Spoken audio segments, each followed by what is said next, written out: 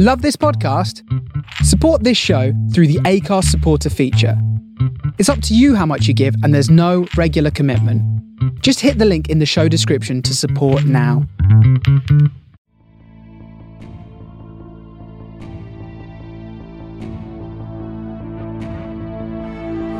You're listening to SFP Now.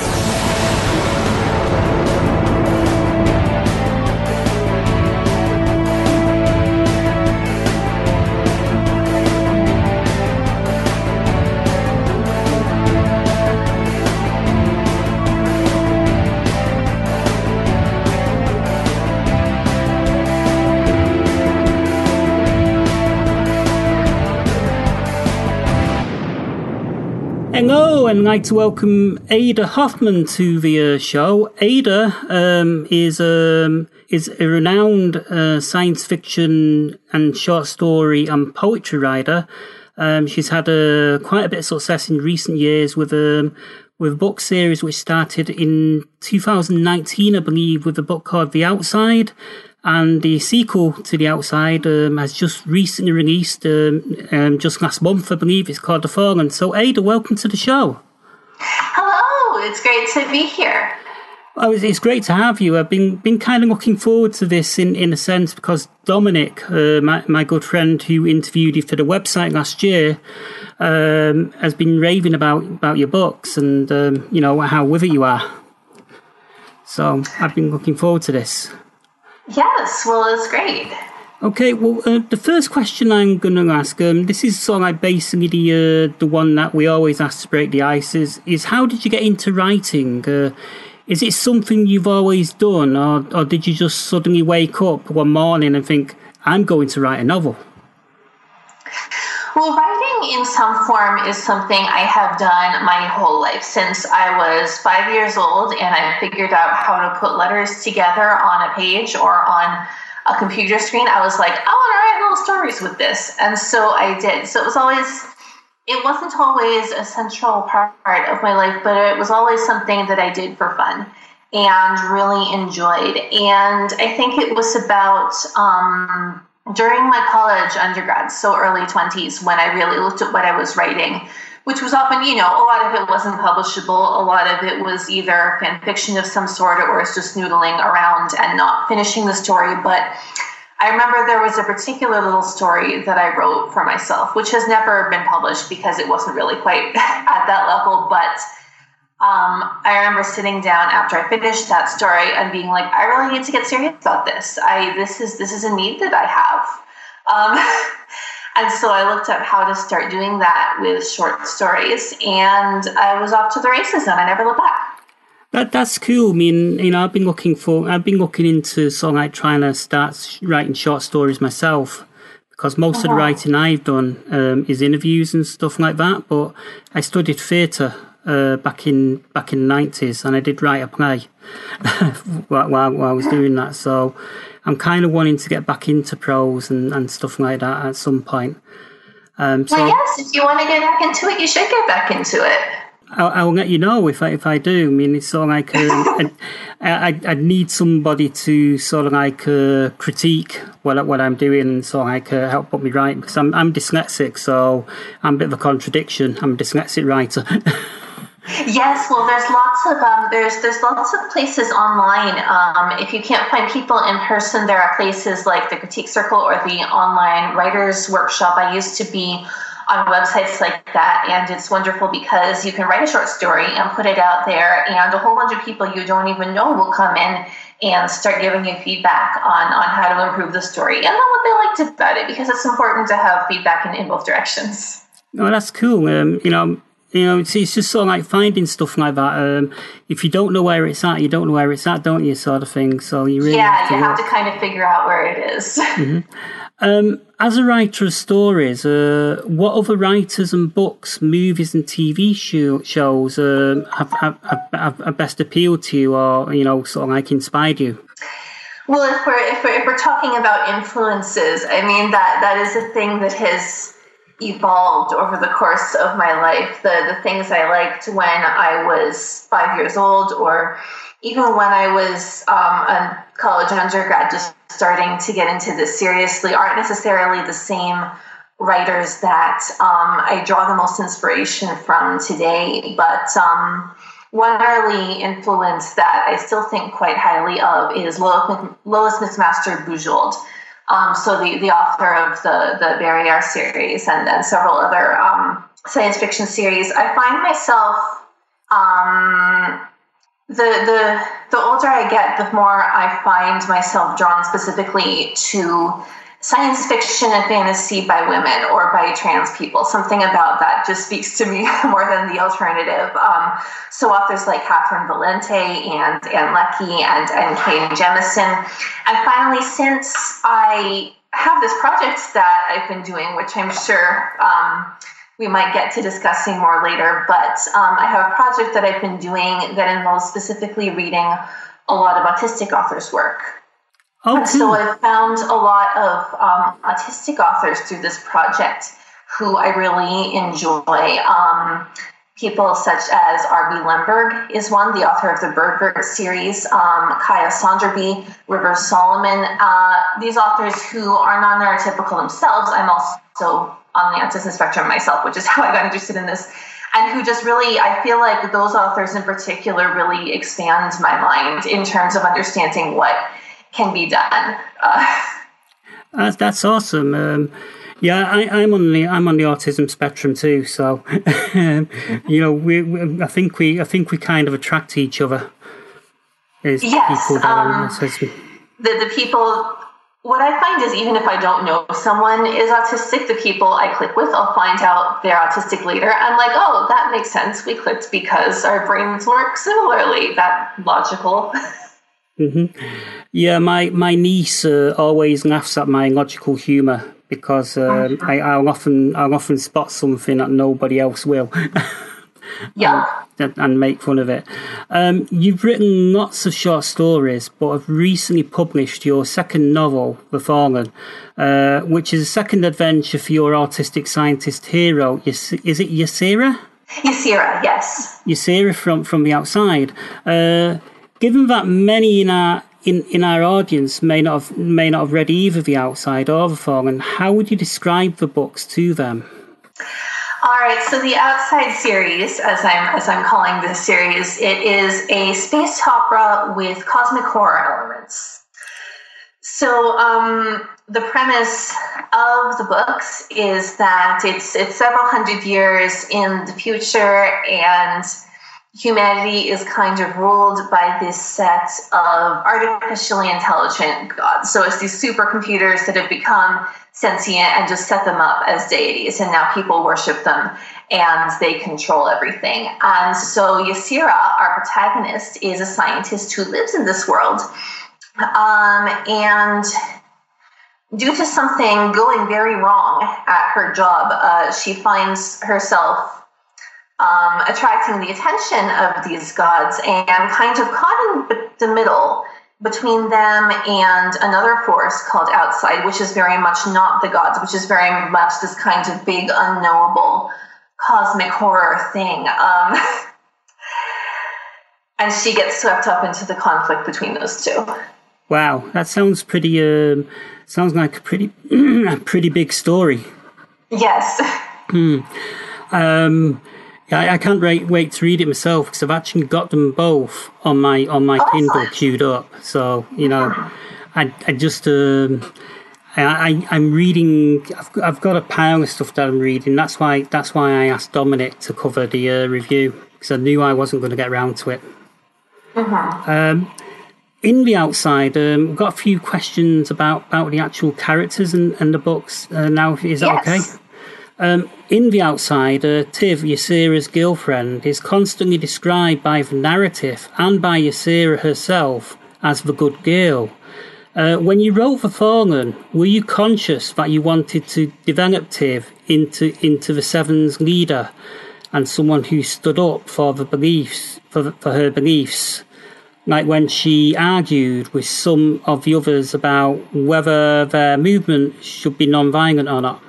Yeah, so Tiv is I really enjoy Tiv as a character, and it's funny you should mention the way Ysera refers to her as a good girl, because I find that's something that a lot of readers of the first book actually bounced off of a bit. They're like, what are you talking about? Like, this is kind of a demeaning way to talk about your girlfriend, which it kind of is. I will concede that point. I wasn't really thinking of it in that way when I was writing, but it is. And what's happening between Ysera and Tiv to some degree is, because Ysera's on the autism spectrum and because she's been treated condescendingly by many people, she kind of almost doesn't trust when people are just nice and kind. She's like, do you actually mean that? Or are you doing it because you feel you're supposed to do that?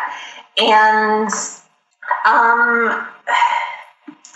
it's a reasonable thing for Ysera to have qualms about, given Ysera's life experiences, but it's also not quite fair to Tiv to be constantly described that way. And so in The Fallen, we have Tiv plays a much larger role in The Fallen than she did in The Outside. And she gets time as a point of view character. She's basically a co-protagonist in the second book. And so I wanted to spend a little bit of time breaking that down a bit more and showing how Tiv acts according to her own values, which are very strongly held values. They are not about doing what she's supposed to do. She actually cares about stuff that much. I show that from Tiv's point of view, and I have Tiv. The Fallen is really kind of the book where Tiv comes into her own and decides what she believes in, because of course she and Ysera started out believing in these artificially intelligent gods that are in charge of humanity in this series. And of course, everything's gone wrong with that in the first book, and they've ended up on the run and being heretics, etc.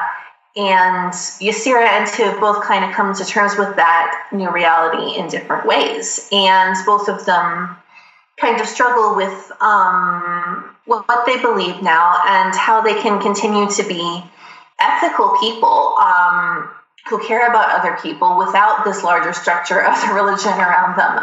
And they both approach that in slightly different ways, I think. I'm not sure if that answered your question. It's kind of just me rambling about Tiv. Actually, I think it more than answers the question. I also loved what you said about Ysera having been treated badly. That she finds it hard to trust when people are actually being nice to her. Because I think that is something that many people on the autism spectrum, as well as people that are ADHD or neurodiverse people in general, find they have a lot of trouble with. I mean, I myself, don't quite trust when people are being nice to me as easily as I used to. Yes, I think that's unfortunately pretty common. Another character-related question. Is it possible that Dr. Eviana Talur, one of the main antagonists, will see the error of her ways and return to the light side? Her backstory in The Outside portrayed her very much as someone whom society had failed, although Ysera thinks to herself that there is no law that people like Dr. Talur have to turn out this way. Yes, so Dr. Talur, I pronounce it Talur, not Talur, but that's, you can pronounce it however you like because it's just letters on a page. But I do think of her as a sympathetic villain and as someone who is very much, in the first book, she is a villain, but she's reacting very much out of the ways that she's been hurt by society and how she's trying to change that society. So it doesn't behave hurtfully in that way anymore. And by the end of the first book, I'm going to try to say this without spoilers, but by the end of the first book, she has begun to question whether some of her methods for doing this were really the best methods. So we certainly haven't seen the last of Dr. Talur. She's certainly going to be continuing that arc where she's starting to question her past actions. Beyond that, it's also not an arc that finishes in The Fallen because this is going to be a trilogy with 3 books. So there's going to be more character development for Dr. Talur in the 3rd book as well. So I think if I went on too long about how that's going to end up, I would be giving spoilers and also possibly telling you something incorrect because I'm not finished writing the third book yet. I have an idea how it's going to go, but sometimes it surprises me. But we definitely are going to see more of her and her kinds of moral struggles and her moral rethinking. So yes, I think a cautious yes to that question. Yes, she sounds like an intriguing character to me. Just by reading, just by reading Dominic's question and that, and it sounds to me like she's on a little bit of a redemption arc. Potentially.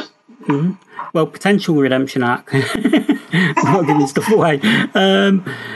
The Outside and the Fallen are cosmic horror stories, although they are hopeful and optimistic. Was this a conscious choice, or did the stories evolve that way naturally? So I always knew that I wanted there to be a cosmic horror element to the stories. That was a very intentional part of the world building from the beginning. In terms of the stories being hopeful, I don't, when I'm writing, I don't really plan things like that. Things like, what's going to be the tone of this story? I don't really plan that out in advance. That's something that I like to watch organically, how it evolves within the book. So, of course, obviously, I plan the plot points. So I might say, they mostly, the heroes are mostly victorious at the end, but in terms of whether that feels hopeful, that's almost such a subjective and a squishy thing that I don't really, if I try to plan for what emotion I want the reader to feel, I just get confused. So I just watch the characters do their thing, and I see what happens. And I'm glad you think it's hopeful because the characters go through a lot. There are a lot of bad things and painful things and traumatic things that happen in this book. And if you're seeing a hopeful element in the book, then it's probably because in spite of all these awful things that have happened, the characters are able to hold on to some part of their humanity and of what they value, and they're able to make choices based on what they value and what they think is right, which have real effects on the world.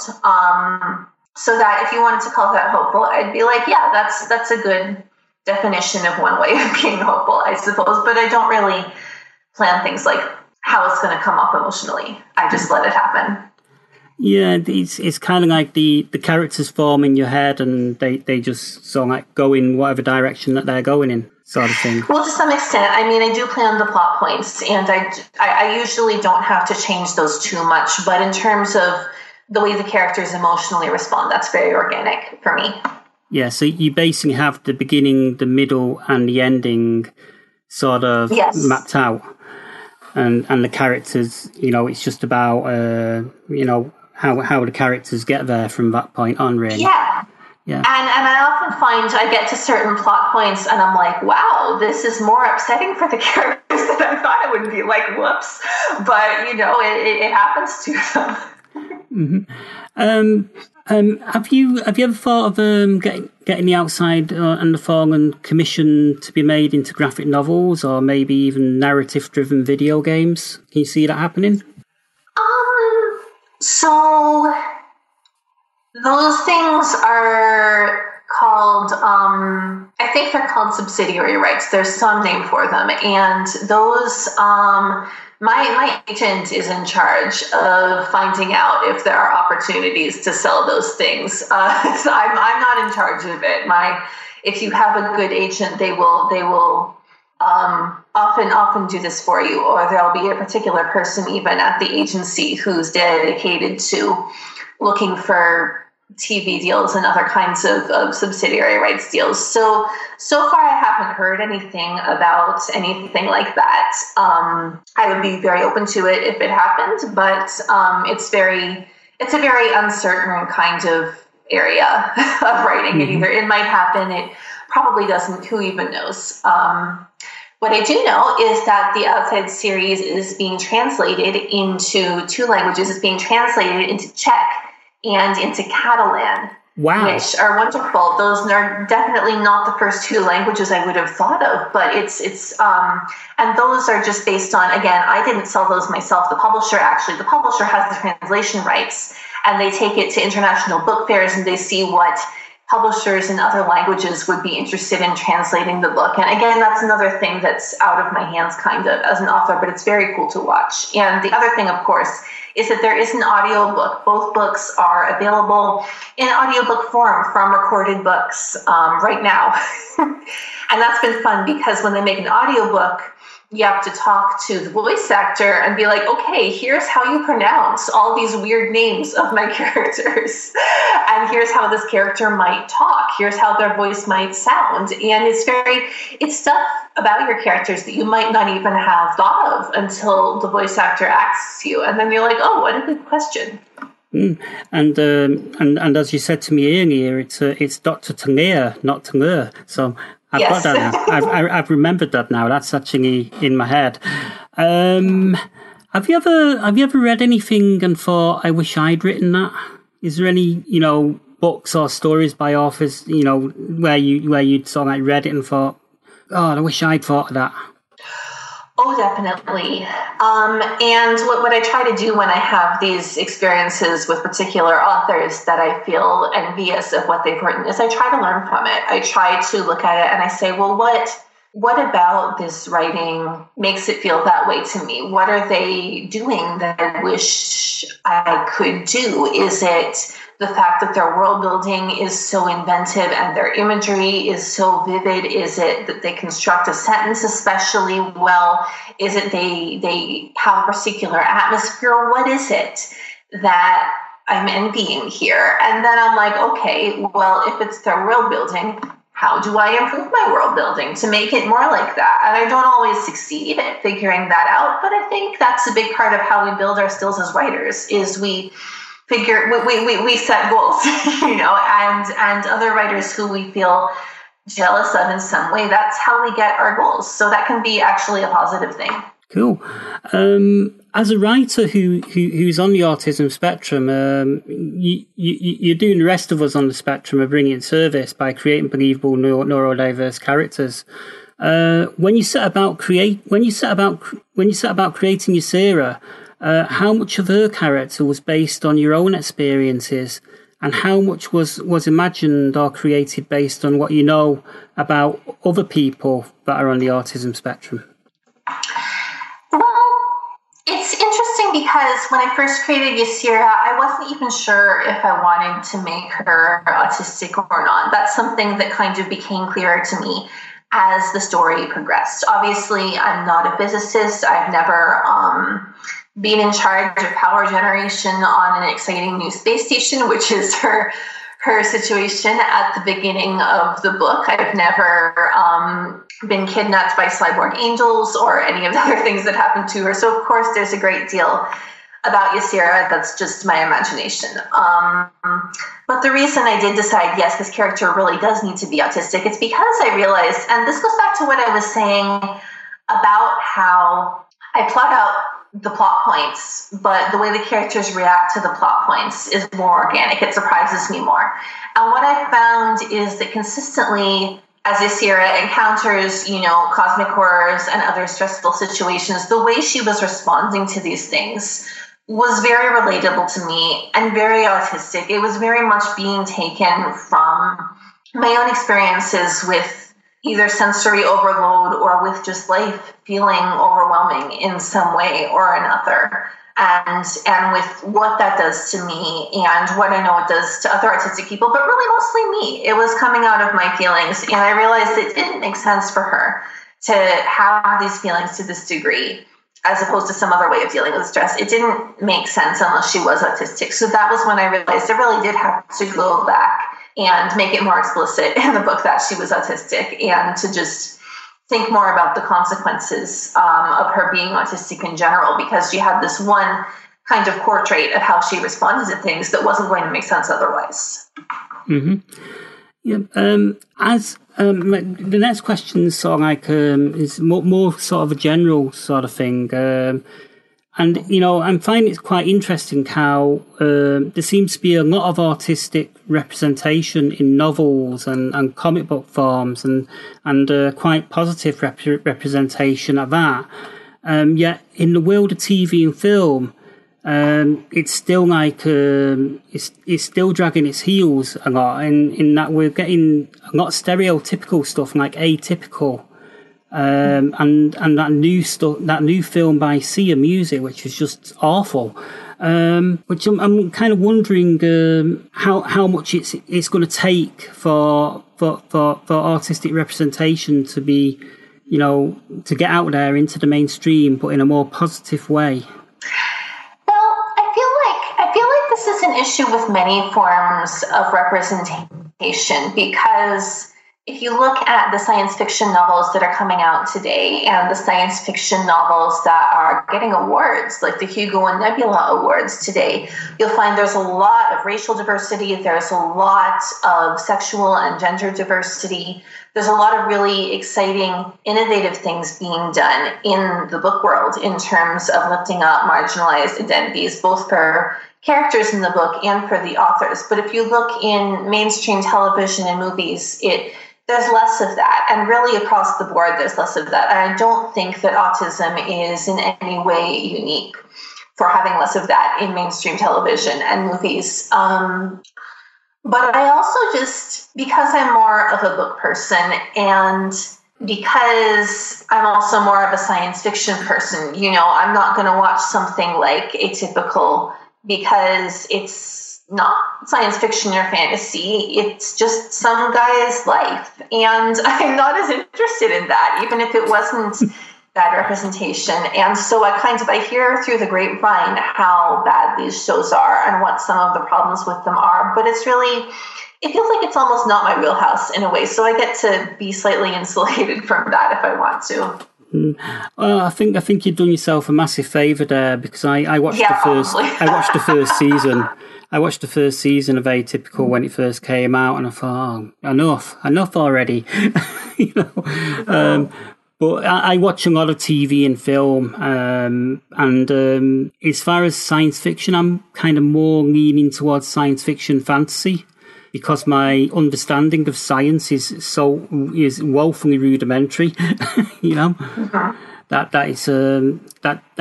just doesn't really appeal. But you're also doing a lot of work with autistic writers, and you seem to be encouraging a lot of writers. You do on your website. You do a monthly book review. Is that right? Oh, yes. Well, it's not currently monthly. Unfortunately, I've fallen a bit behind because of the pandemic. Just making it harder to focus on reading. But yes, I do. I've done this for about 10 years now. I have a series on my website called Autistic Book Party. And this is a series where I review science fiction books or fantasy books with a connection to autism. And that could be that some of the characters are autistic. It could be that the author is autistic. It could be both. I'll do all three of those options. And I read the books and I write what I thought about them, especially in terms of how they portray autism, if there are autistic characters. And that's been a really interesting project for me. I have learned a lot from it. And especially I've learned a lot from following it over time, because we really are seeing a lot more especially in terms of autistic authors who are autistic themselves, and who are willing to say so publicly, which is another thing, because I think there are a lot, maybe even a majority of people in science fiction fandom, because it's such a nerdy thing. Mm-hmm. I think there are quite a lot of people in science fiction who either don't know they're autistic yet, or who kind of know but aren't ready to share it. But in terms of people who they'll actually say publicly that they're autistic, and we can actually say with some confidence, oh yes, this particular person is an autistic author. There are so many more of those now than there were 10 years ago. It's really, it's a thing that's really been blossoming, and that's been wonderful to see, even if it also increases my problem somewhat, because it's like, I can't keep up with all these books anymore. But it's been a great experience. It's taught me a lot about what works in terms of portraying autistic characters, and it's made me get a lot more articulate about what I don't want people to do and why. It's spurred me to do a lot more research into the autistic community and into autistic self-advocacy, autistic activism. it's really been a very educational experience, and I hope it's encouraging to other autistic people. Yeah, I think it's a really good thing that you're doing. I mean, because we need somebody to sort of like guide the way, and you're kind of doing that in a way, as in by reviewing these books, it's actually encouraging and helping people. Well, I hope so. That's very encouraging to hear. Of course, the reviews aren't always positive reviews. Sometimes it's like, please don't do it that way. But especially when I'm reviewing autistic authors, I try to focus on, like, I won't be dishonest about my feelings about a book. If I don't like it, I'll say so. But in terms of choosing the books, and especially choosing the short stories, when I do short story segments, I do try to focus on things that I think I will like when I'm reading autistic authors, because autistic authors tend to have such a low profile and to have such trouble getting noticed. So if I have a limited amount of time and energy to help people get noticed, I want to spend most of that on people who are doing a really good job. I want to reward that and celebrate that. Mm-hmm. Yeah, I think they're calling it. I think it's called it's generally called paying it forward. When you get a bit of success yourself, you kind of pay it forward and try and encourage other people. I think that's generally what you're doing, really, which is a good thing. That's a good way of looking at it. Although I'll have to tell you, when I started out, it was 2010, and I had published hardly anything, like maybe one or two short stories. I definitely had not yet seen the amount of success that I have now. True, but you so it's almost being paid in both directions, which is kind of nice. Yeah, totally. So like it's really cool. What autistic authors other than yourself would you actually recommend to people? Oh, well, I listed a few when we were talking about influences, but I'll go back over them because there's quite a few. And actually, what I will say right off the bat is that if you want a comprehensive list of autistic authors who I recommend, you should go to my website, adahoffman.com. There is a tab called Autistic Book Party. There is an index of everything I've ever reviewed, sorted by whether I recommend it or not. So you can see every single author whose work I have recommended. You can see them there, and it will say in the notes which of these authors actually are autistic themselves. So you can go check that out, and there's quite a few, and I'm going to forget a whole bunch when I'm just saying that now, but I'll name a few. R.B. Lemberg, who writes the Birdverse series. This is a wonderful, fantastically detailed and immersive fantasy world with all these different cultures in it and all these different magical things going on. And there's quite a lot of queer and trans content in these stories as well, if that's of interest to people. Kaya Sonderby, who wrote the Zandri Corella series, which is a space opera starring an autistic woman who is employed to help kind of decode the communication of aliens when there's first contact with aliens. She's one of the best in the galaxy at actually helping figure out what they're saying and what they mean, because she has to use those skills every day to decode the way neurotypicals communicate. Yep. And it turns out those skills just have cross-application to also understanding aliens. And Zandri is an incredibly relatable character to me. I just love her. So that's another I would recommend. Another is River Solomon, who is a Black science fiction author who actually, I believe, has won the Nebula Award for Best Novella for the novella called The Deep, which is about these kind of mermaid-like creatures who are the descendants of people who were thrown off of slave ships, actually. So it's this very grim book, but it's this very wonderful book that talks about trauma and community and healing.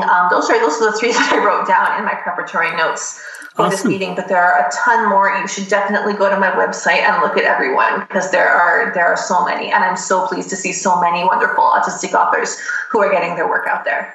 Well, that sounds awesome. You know, they sound like some really interesting stories and some interesting ideas. Ada, I'd like to thank you for your time. It's been great speaking to you. And before we go, is there anything else you'd like to plug or talk about quickly? No, I think we pretty much covered it. But thank you so much for having me. Oh, it's been wonderful having you, and hopefully we can have you back on again next year or in a year or two when the other book comes out. Yes, definitely, because the Outside series book 3 is tentatively scheduled for the end of 2022, so you can look forward to the exciting conclusion to that series. Oh, great! I might get that for my birthday. Oh yes. Yeah, it's my birthday, New Year's Eve, so that's always a lot of fun. Oh, yes. It's great. It's the most peaceful day of the year because everyone else is getting drunk and they forget my birthday, so I never age. So, it's cool. Oh, dear. It's brilliant. Anyway, thanks for being a guest on the show. It's been great having you, and best of luck with the book. It's doing great already. Thank you very much. Okay, thank you. Bye. Hey everybody, this is Daniel Corey, writer of Image Comics Moriarty and Red City and Danger Cats Bloodworth, and you are listening to SFP Now. And that was Ada Hoffman, one of a few artistic writers that are coming on strong, representing for the neurodiverse community. So I'd like to thank Ada again for being on. I'd also like to thank our good friend Dominic Walsh at sci-fi-post.net for introducing us to Ada's work. And, if you want to get hold of her book, it's out now. The first one's called The Outside and the second book is called The Fallen, and they're both available to buy at all good bookshops as well as Amazon.com if you must. And that's it for now. We will see you next time.